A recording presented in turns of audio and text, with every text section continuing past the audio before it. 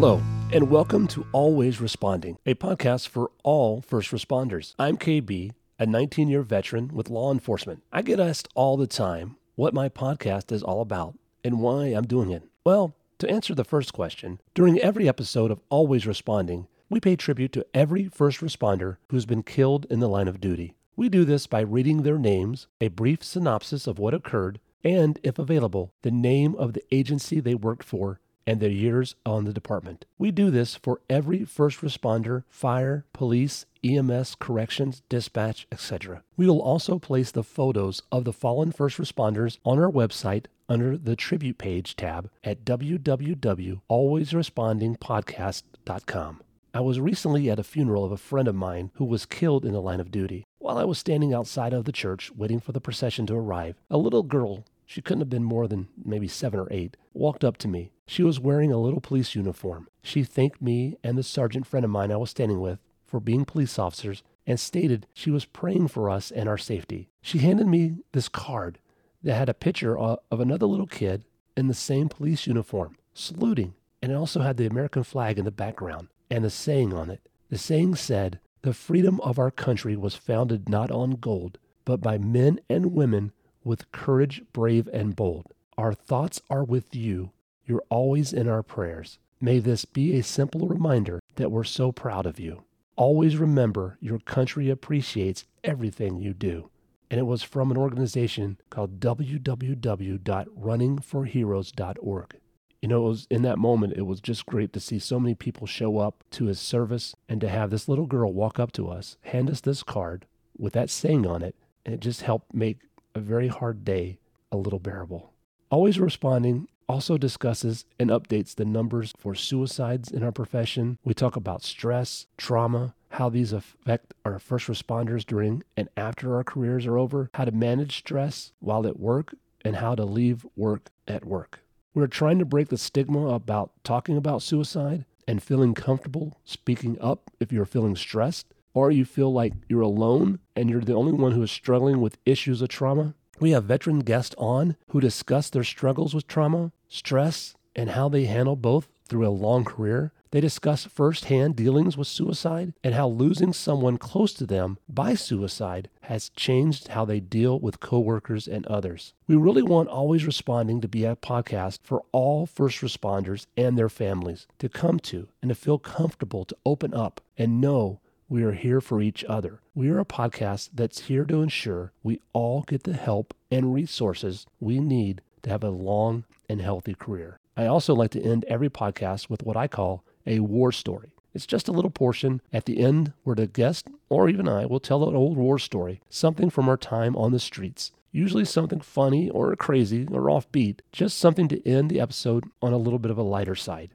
So now that I've given you a glimpse into what Always Responding podcast is all about, what do you say we get into the latest episode? Like I said, I'm KB, and this is Always Responding. Oh yeah, I almost forgot. There was a second question I needed to answer. Everyone always asks me why I'm doing this podcast. Well, that's an easy question to answer. I was tired of seeing my fellow officers giving up hope, feeling there was no way out. The suicide numbers keep rising, and there doesn't really seem to be much being done to discuss it. There seems to be a stigma around talking about suicide, and I'm tired of seeing my fellow officers taking their own lives. We have a hard enough time as it is dealing with assailants on the streets attacking us and taking us out. I also don't really hear any other medium out there paying tribute, broadcasting the names of all the fallen first responders on each episode, and I truly believe this is something that needed to be done so that these brave men and women are never forgotten.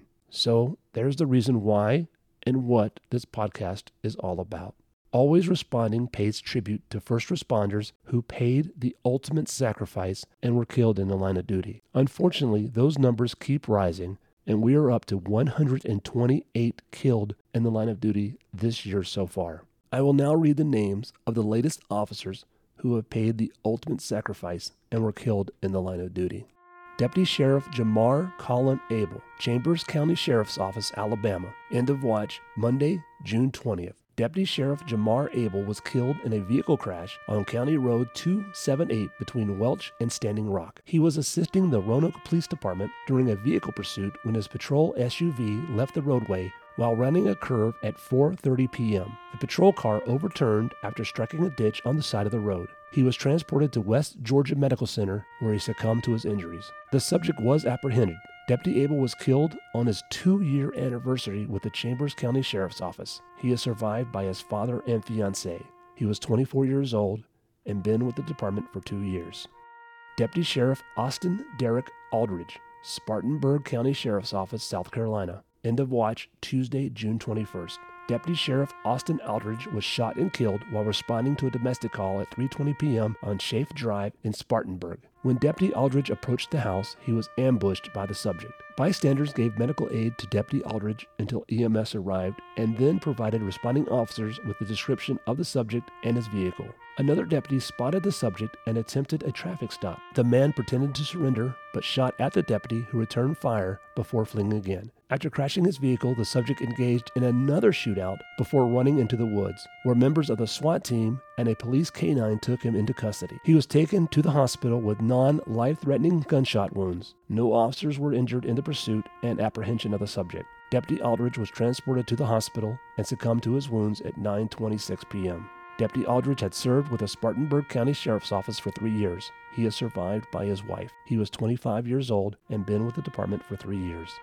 Detention Officer Jeremiah Story, Perry County Sheriff's Office, Arkansas. End of watch, Wednesday, June 22nd. Detention Officer Jeremiah Story was shot and killed while processing a subject into the Perry County Detention Center at 511 Alpine Avenue in Perryville. Officer Story was standing in the restroom while the subject, who had been arrested for drug charges, was changing into a jail-issued clothing. The man produced a pistol he had concealed on his person and shot Officer Story. The subject was subdued after shooting Officer Story. The man was charged with capital murder and transferred to the Faulkner County Detention Center. Officer Story was 21 years old. Sergeant Richard Lopez, Yavapai County Sheriff's Office, Arizona. End of watch, Tuesday, June 28th. Sergeant Richard Lopez was shot and killed while attempting to arrest a subject near Stagecoach Trail and Red Rock Lane in Cords Lake about 12:45 p.m. He had responded to the area to investigate a theft and located the suspect nearby. The man shot him before fleeing into a nearby residence and barricading himself inside. Sergeant Lopez was transported to Honor Health Deer Valley Medical Center, where he succumbed to his wounds. The subject was taken into custody after remaining barricaded in the home for several hours. Sergeant Lopez had served with the Yavapai County Sheriff's Office for 14 years. He is survived by his wife and 2 daughters. He was 51 years old. We also pay tribute to all K-9 officers killed in the line of duty. There have been 2 K-9 officers who paid the ultimate sacrifice since our last episode. They are K-9 Drago, Columbia County Sheriff's Office, Florida. End of watch, June 15th. K-9 Drago died after showing signs of a heat stroke during a training exercise in Olsteig Battle Historic State Park at 5815 Battlefield Trail Road in Sanderson. He was transported to the veterinarian clinic and succumbed to heat stroke the next day. K-9 Drago had served with the Columbia County Sheriff's Office for 5 years. He was a German Shepherd male. K-9 EXO, Pascagoula Police Department, Mississippi. End of watch, Thursday, June 23rd. K-9 EXO was shot and killed in the Helena area of Jackson County while tracking a suspect involved in a shooting earlier in the day. His handler had responded to the area to assist other agencies search for the man in the wooded area near Astor Street and Larkspur Street. As the man was located, he opened fire on K-9 EXO and his handler. K-9 EXO was struck twice during the shooting. His handler returned fire and wounded the man. K-9 EXO was transported to a veterinarian hospital where he died from his wounds. K-9 EXO was a Belgian Malinois male. Always Responding pays tribute to all first responders who have paid the ultimate sacrifice. We will now read the names of those brave firefighters who've lost their lives in the line of duty. Firefighter fatalities in the United States currently set at 56. Here are the names of the latest to pay the ultimate sacrifice.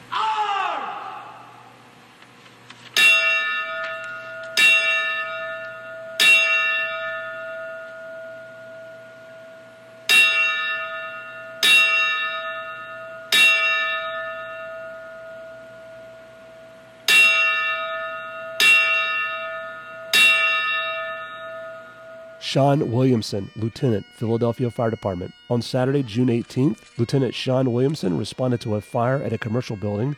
8 occupants of the property were safely evacuated. Approximately an hour later, the fire was under control. Firefighters remained working when the building collapsed around 3 a.m. 5 firefighters and 1 inspector became trapped. 5 of the individuals were rescued and immediately transported to the hospital. Lieutenant Sean Williamson was pronounced deceased at the scene. Sean was 51 years old. Hunter Coco, firefighter, Maxwell Community Volunteer Fire Department, Maxwell, Texas. Two brothers, Assistant Chief Jonathan Coco and firefighter Hunter Coco, were returning from the scene of a wildland fire on Texas Highway 20 in Brush, Texas, when the driver of a privately owned vehicle failed to yield and was struck by the truck. The brush truck rolled over, killing both Assistant Chief Jonathan Coco and firefighter Hunter Coco. Hunter was 21 years old. Jonathan Coco, Assistant Chief, Maxwell Community Volunteer Fire Department, Maxwell, Texas, was also part of the fatal accident that I just read. Jonathan was 25 years old. Joshua Haynes, firefighter, Lynn County Rural Fire District Number 1, Pleasanton, Kansas. On Monday night, June 20th, firefighter Joshua Haynes responded to a building fire at Carpenter Chiropractic. While fighting the fire, he experienced a medical emergency and collapsed at the scene. He was airlifted to the University of Kansas Medical Center, where he passed away Wednesday, June 22nd. The cause and nature of his death are under investigation. Joshua was 35 years old.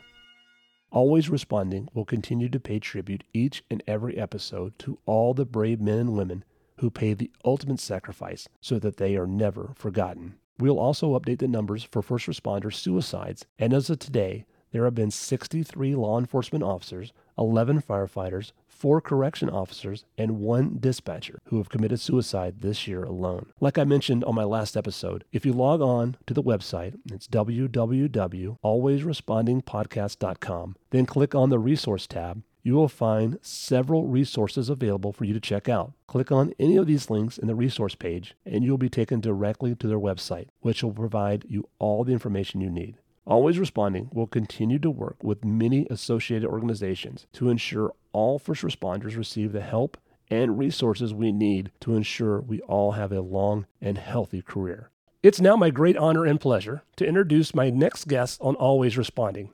He's an amazing man, person, and I'm very lucky to be able to call him my friend. Please join me in welcoming to the show Roger, who is a chaplain with the police department. Welcome to Always Responding, Roger. Well, thank you, Keith. It's a pleasure to be here. Thank you. You know, you and I have talked about this in the past, and I didn't realize this, and like I said, we've known each other for years, but I didn't realize this. You actually started out as a pastor. Is that correct? Yes. I started out as a pastor about 35 years ago as a youth ministry, youth director, so on, and became associate pastor from there. Oh, wow. Now, and you and I were just talking before the show started, and this is something also I'm just now learning as well. You were actually in the military. Yes.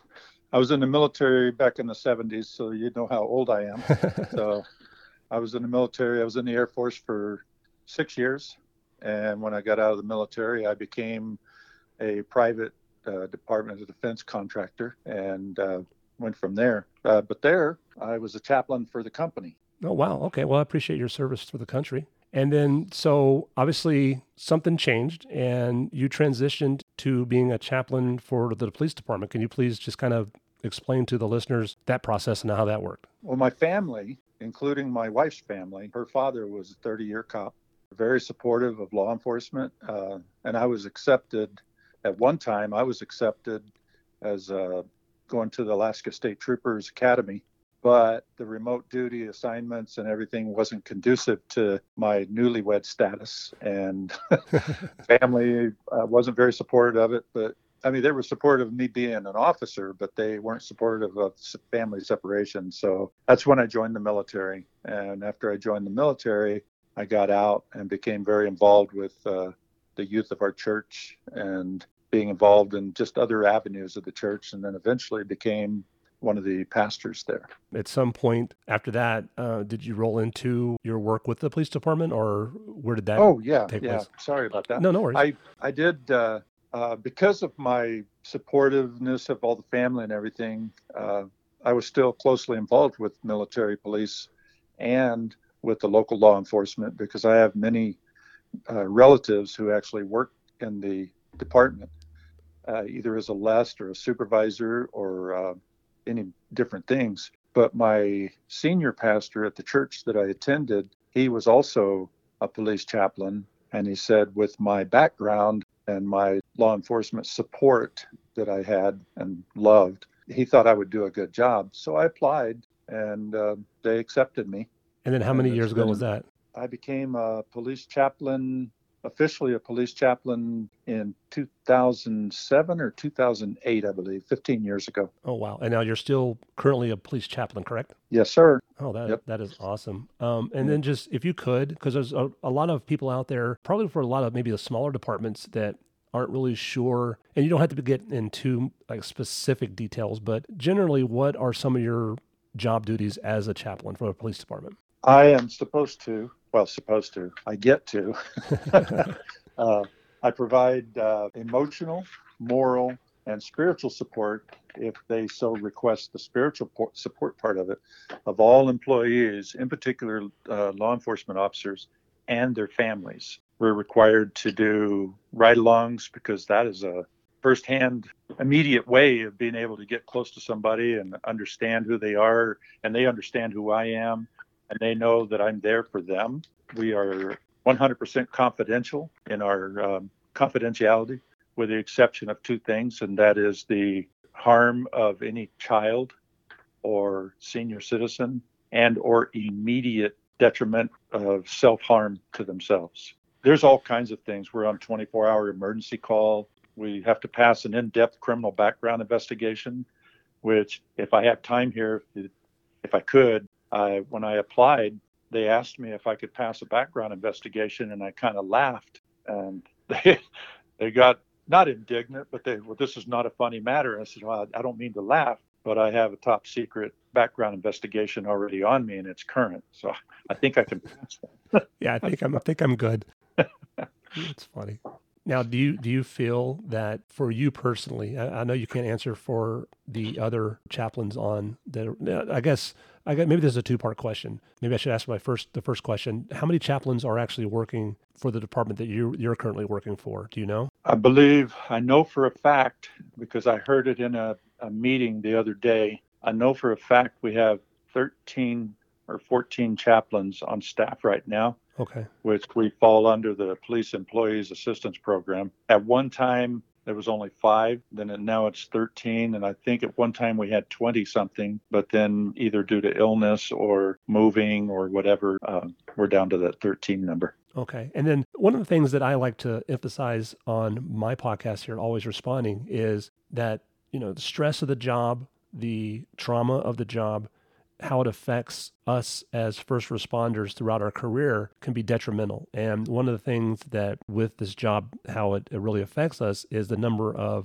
suicide numbers have really risen over the years, and they continue to rise. And one of the things that I was talking about earlier in my episode was that the number of suicides this year for law enforcement has been 63, and it just continued to rise. Do you feel that as being a chaplain and being out there doing the ride-alongs as you have over the years, over the 15 years you've been doing this, you can get a feel with these officers how the stress is affecting them and how the trauma is affecting them? And do you feel that the chaplain program in itself has been successful and is a program that can help with the stress of the job and with the stress of the trauma that's affecting the officers on a daily basis?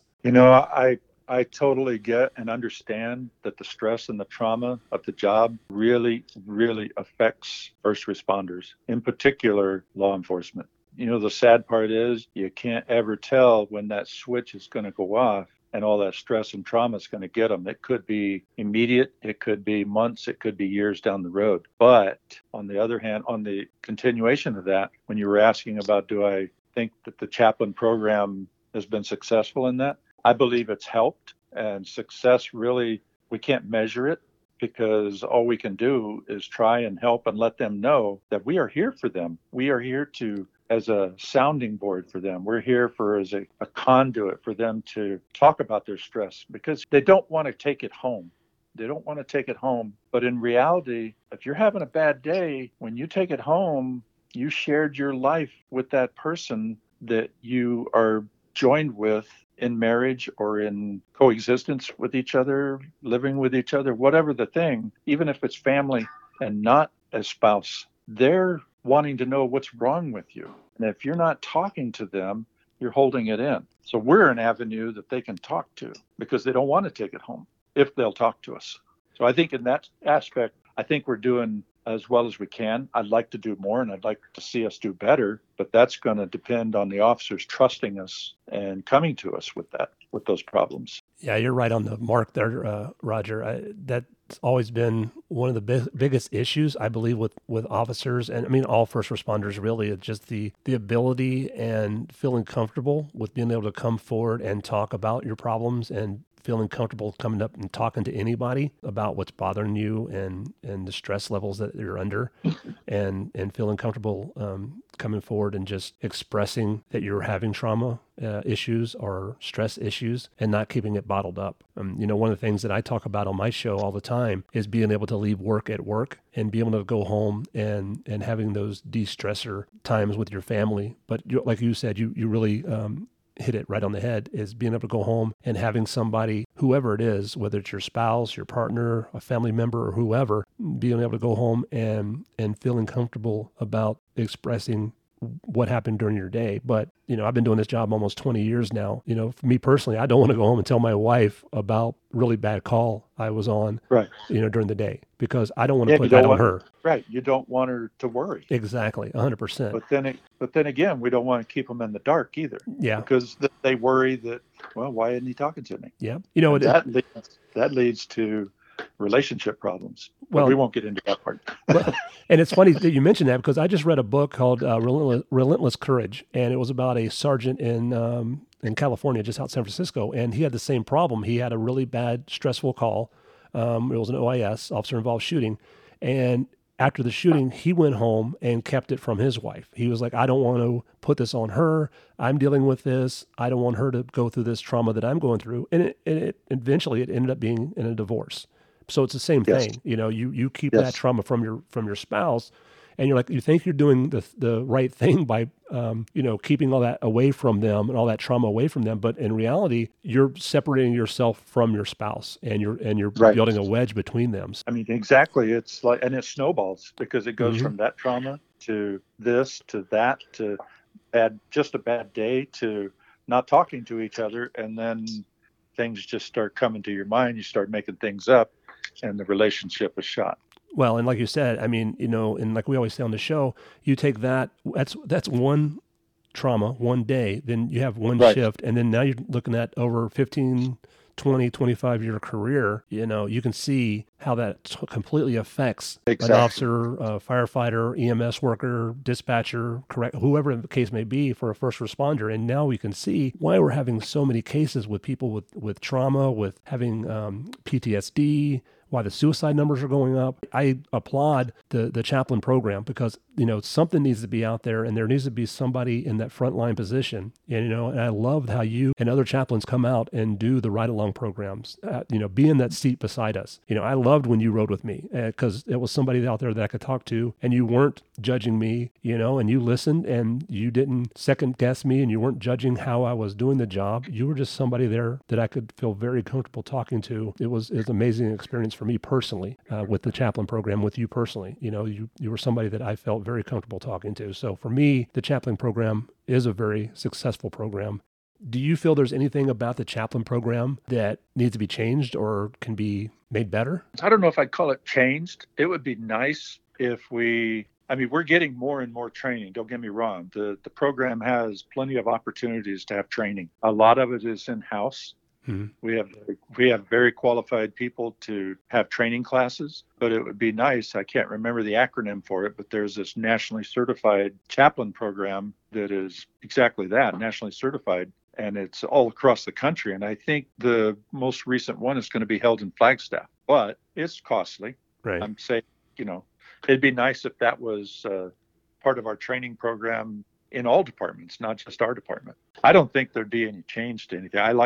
I think it's working. I think we're growing, and I believe officers, and I'm talking all the way up to the top, are accepting and liking the Chaplain program. And that says a lot, because, like you said, you've been doing this for 15 years, and usually within that time frame, there's hiccups and issues, and somebody in your status that's been doing it for as long as you have. Usually, when you ask that question, it's like, oh yeah, I would change this, I would do this, I would add that. But obviously, the program is working, and for it been going 15 years, and you're like, well, yeah, I really wouldn't change anything. It's obviously a very good program. Since you've been doing this for 15 years, and obviously you've ridden with probably hundreds of different officers in that time frame, has there ever been a time with an officer that you felt a resistant or kind of hesitant from that officer, or any officer that you've done a ride along from? Initially, yes, when I first started, because I was still working and I had a position where I needed to be, people thought I was a cop. No. Because I had the high and tight haircut and things like that. I don't know if they just didn't trust me or whatever, but in particular, I'll just give this one instance. But in the briefings, when they say, "Hey, who wants to ride with the chaplain?" and it's like crickets, which is okay. I totally get it. Right. I wouldn't want to have to drag somebody along, because now you got responsibility of watching him. Now you got to keep him safe. Now you got to worry about what you're going to do, what you're going to say. You got to worry about your language. I worked in the military for 6 years, and I was associated with military for over 30 years. So been there, done that, heard it all. That part shouldn't bother it. But the one instance I could tell it was really resistant to me riding with him, checking out the car, making sure his equipment was safe, making sure the radio was working, logging into the computer, so on and so on. Got into the vehicle, gave me the spare key just in case he, had to go off somewhere and I didn't want to be locked out of the car or something like that. But before we pulled out of the spot, it was like, okay, what do you expect to get out of this? And it was a very demanding question. I don't expect anything. I don't expect a thing out of this except your company and to get to know you, and you get to know me. And we just have, if you don't want to talk, we don't have to talk. And I'm not going to have a pen and a paper writing anything down. I don't have any recordings. I'm just here for you. I'm just letting you know that you do your job, and I will sit here. And if you want to talk, I'll talk. If you want me to listen, I'll listen, so on and so on. And by the end of the ride, he said, "Okay, Chap." And he went from Chaplin to, "Okay, Chap, you can ride with me anytime you want." That's awesome. But there's resistance. I understand it. Yeah. I understand. Well, it's probably new for the officers too, especially when the program first started. They didn't know what to expect, Right. I think that was in my fifth year. No, that was in my second year as a chaplain. So Okay. It was pretty new. It's funny. I got a funny story. I know I would say it's probably the first time you rode with me when you first came on to the area command that I was working at. And I was from the service. Obviously I spent 4 years in the Navy, so I have the Navy way of speaking, so to speak. Right. So, and of course, being in the police department, that didn't help. But I remember you riding with me, and something happened. And just out of normal talking and the way I say things, the first time I cussed, just out of habit, and I was so scared. I looked over at you, and I'm like, "Oh my goodness, I just cussed in front of the chaplain." And you looked at me and just started laughing. I'm like, "Oh, I'm so sorry, sir." And you're like, "It's okay. I was in the service too. It's fine." I'm like, "Oh, goodness gracious." I was like, "I'm going to get in so much trouble. I just cussed in front of the chaplain." I do remember that. You remember that? Oh yeah. Yeah, I do remember that. You were like, you had your hands up, and I'm so apologetic. You were mortified. I was. I was like, I can't believe I just cussed in front of the chaplain. I was so scared. I was like, oh my God. Because it was natural for me just to cuss, and, but they're not virgin ears. Yeah, I know. But it was the first time being around the chaplain, so I'm like, I didn't know you at that moment, it's the first time you rode with me. So I'm like, oh Lord, he's going to talk. He's going to tell my sergeant I cussed in front of him.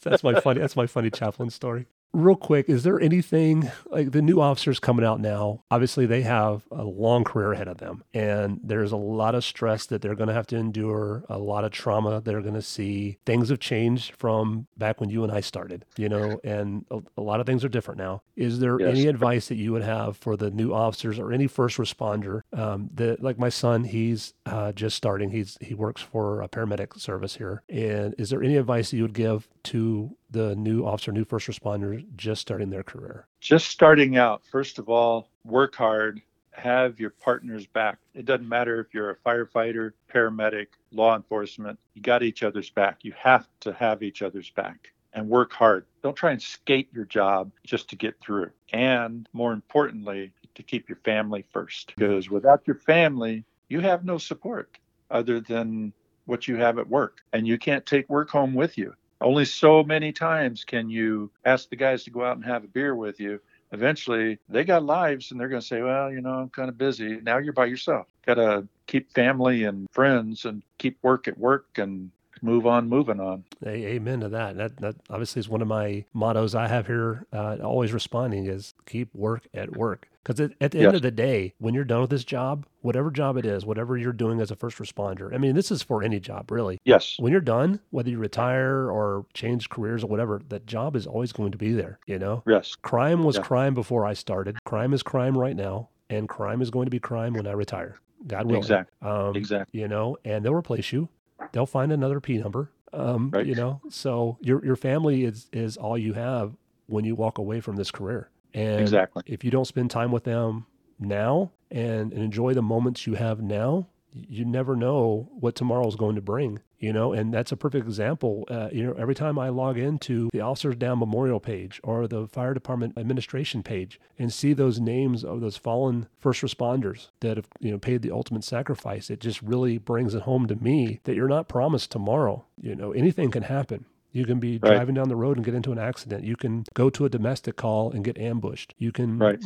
They just had one that I read where he was in, I forget what state it was in, but he was a correction officer and he was waiting for the inmate to change out of his clothes. And somehow or another, the inmate brought a gun into the jail and the inmate turned around and shot and killed him in the jail. Well, that's sad. Yeah. I mean, it's just crazy how life is now and we're not promised tomorrow. So you're right. Right. I mean, that's, You sure you're not a chaplain?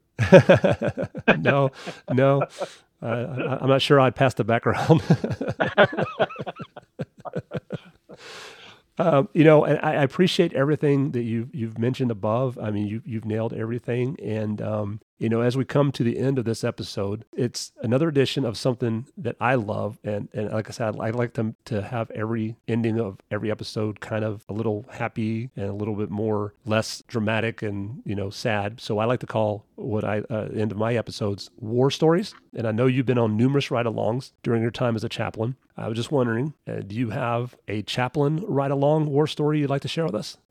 Like you said, there's many of them. There's many of them where I've had issues where the officers are just standing around laughing at me because of what happened, which is okay, But one in particular, I guess, comes to mind is I was riding along with one of these officers, and we went on a call, and it was a barricade, and the person in the barricade was throwing things around. It was in one of the motels on one of the local streets anyway, and he was breaking things, and they said, well, they tried to get in, but he's in the bathroom, so on and so on. After I got to know the procedures and things like that, initially they say stay in the car, lock the doors, whatever. Mm-hmm. But eventually I just stay behind the officers.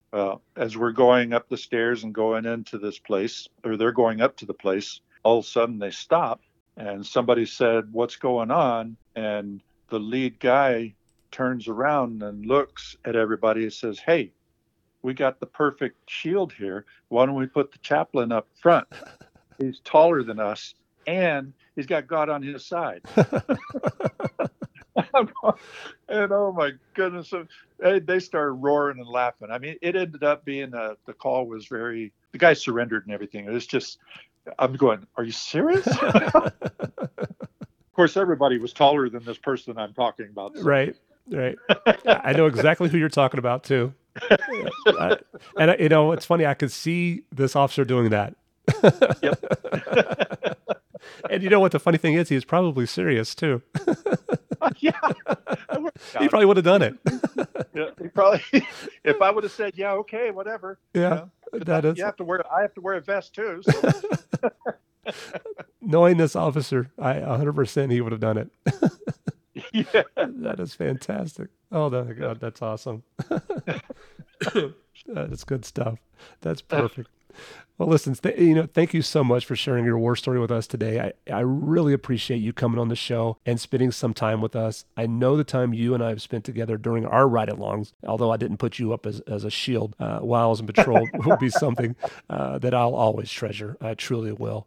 And the police department is better having you as one of their chaplains and continue doing what you do. The service you and the other chaplains provide to all officers can never be measured. So thank you again for taking the time out of your busy day to join me on Always Responding and providing your expertise and for providing your time and commitment to the men and women of law enforcement for the past 15 years. Please take care of yourself, my friend, and may God bless you and your family. Well, thank you very much. It's a pleasure being in here with you. And I want to say God bless you and all law enforcement, first responders, and your families. Thank you. Well, we're wrapping up another edition of Always Responding. Thank you for spending some time with me today. I truly appreciate you. We're all in this together, and we are all first responders. If you're in corrections, fire, EMS, or a dispatcher and would love to be on the show, please email us at alwaysresponding@gmail.com. We'll love to get you on and interview for one of our upcoming shows. But remember, everyone on the show will be asked to provide a war story for the episode's ending, so have one ready. There's no exceptions. We also have our website up and running. Please stop by and check it out. It's www.alwaysrespondingpodcast.com. Be sure to stop by the website, click on the Tribute tab. There you can honor the fallen first responders that we read from the episode today. We can also be found on Facebook at KB Always Responding Andrew or Always Responding Podcast, and on Instagram at hashtag Always Responding Podcast. Thanks again for spending some time with me today, and a huge thank you to my guest,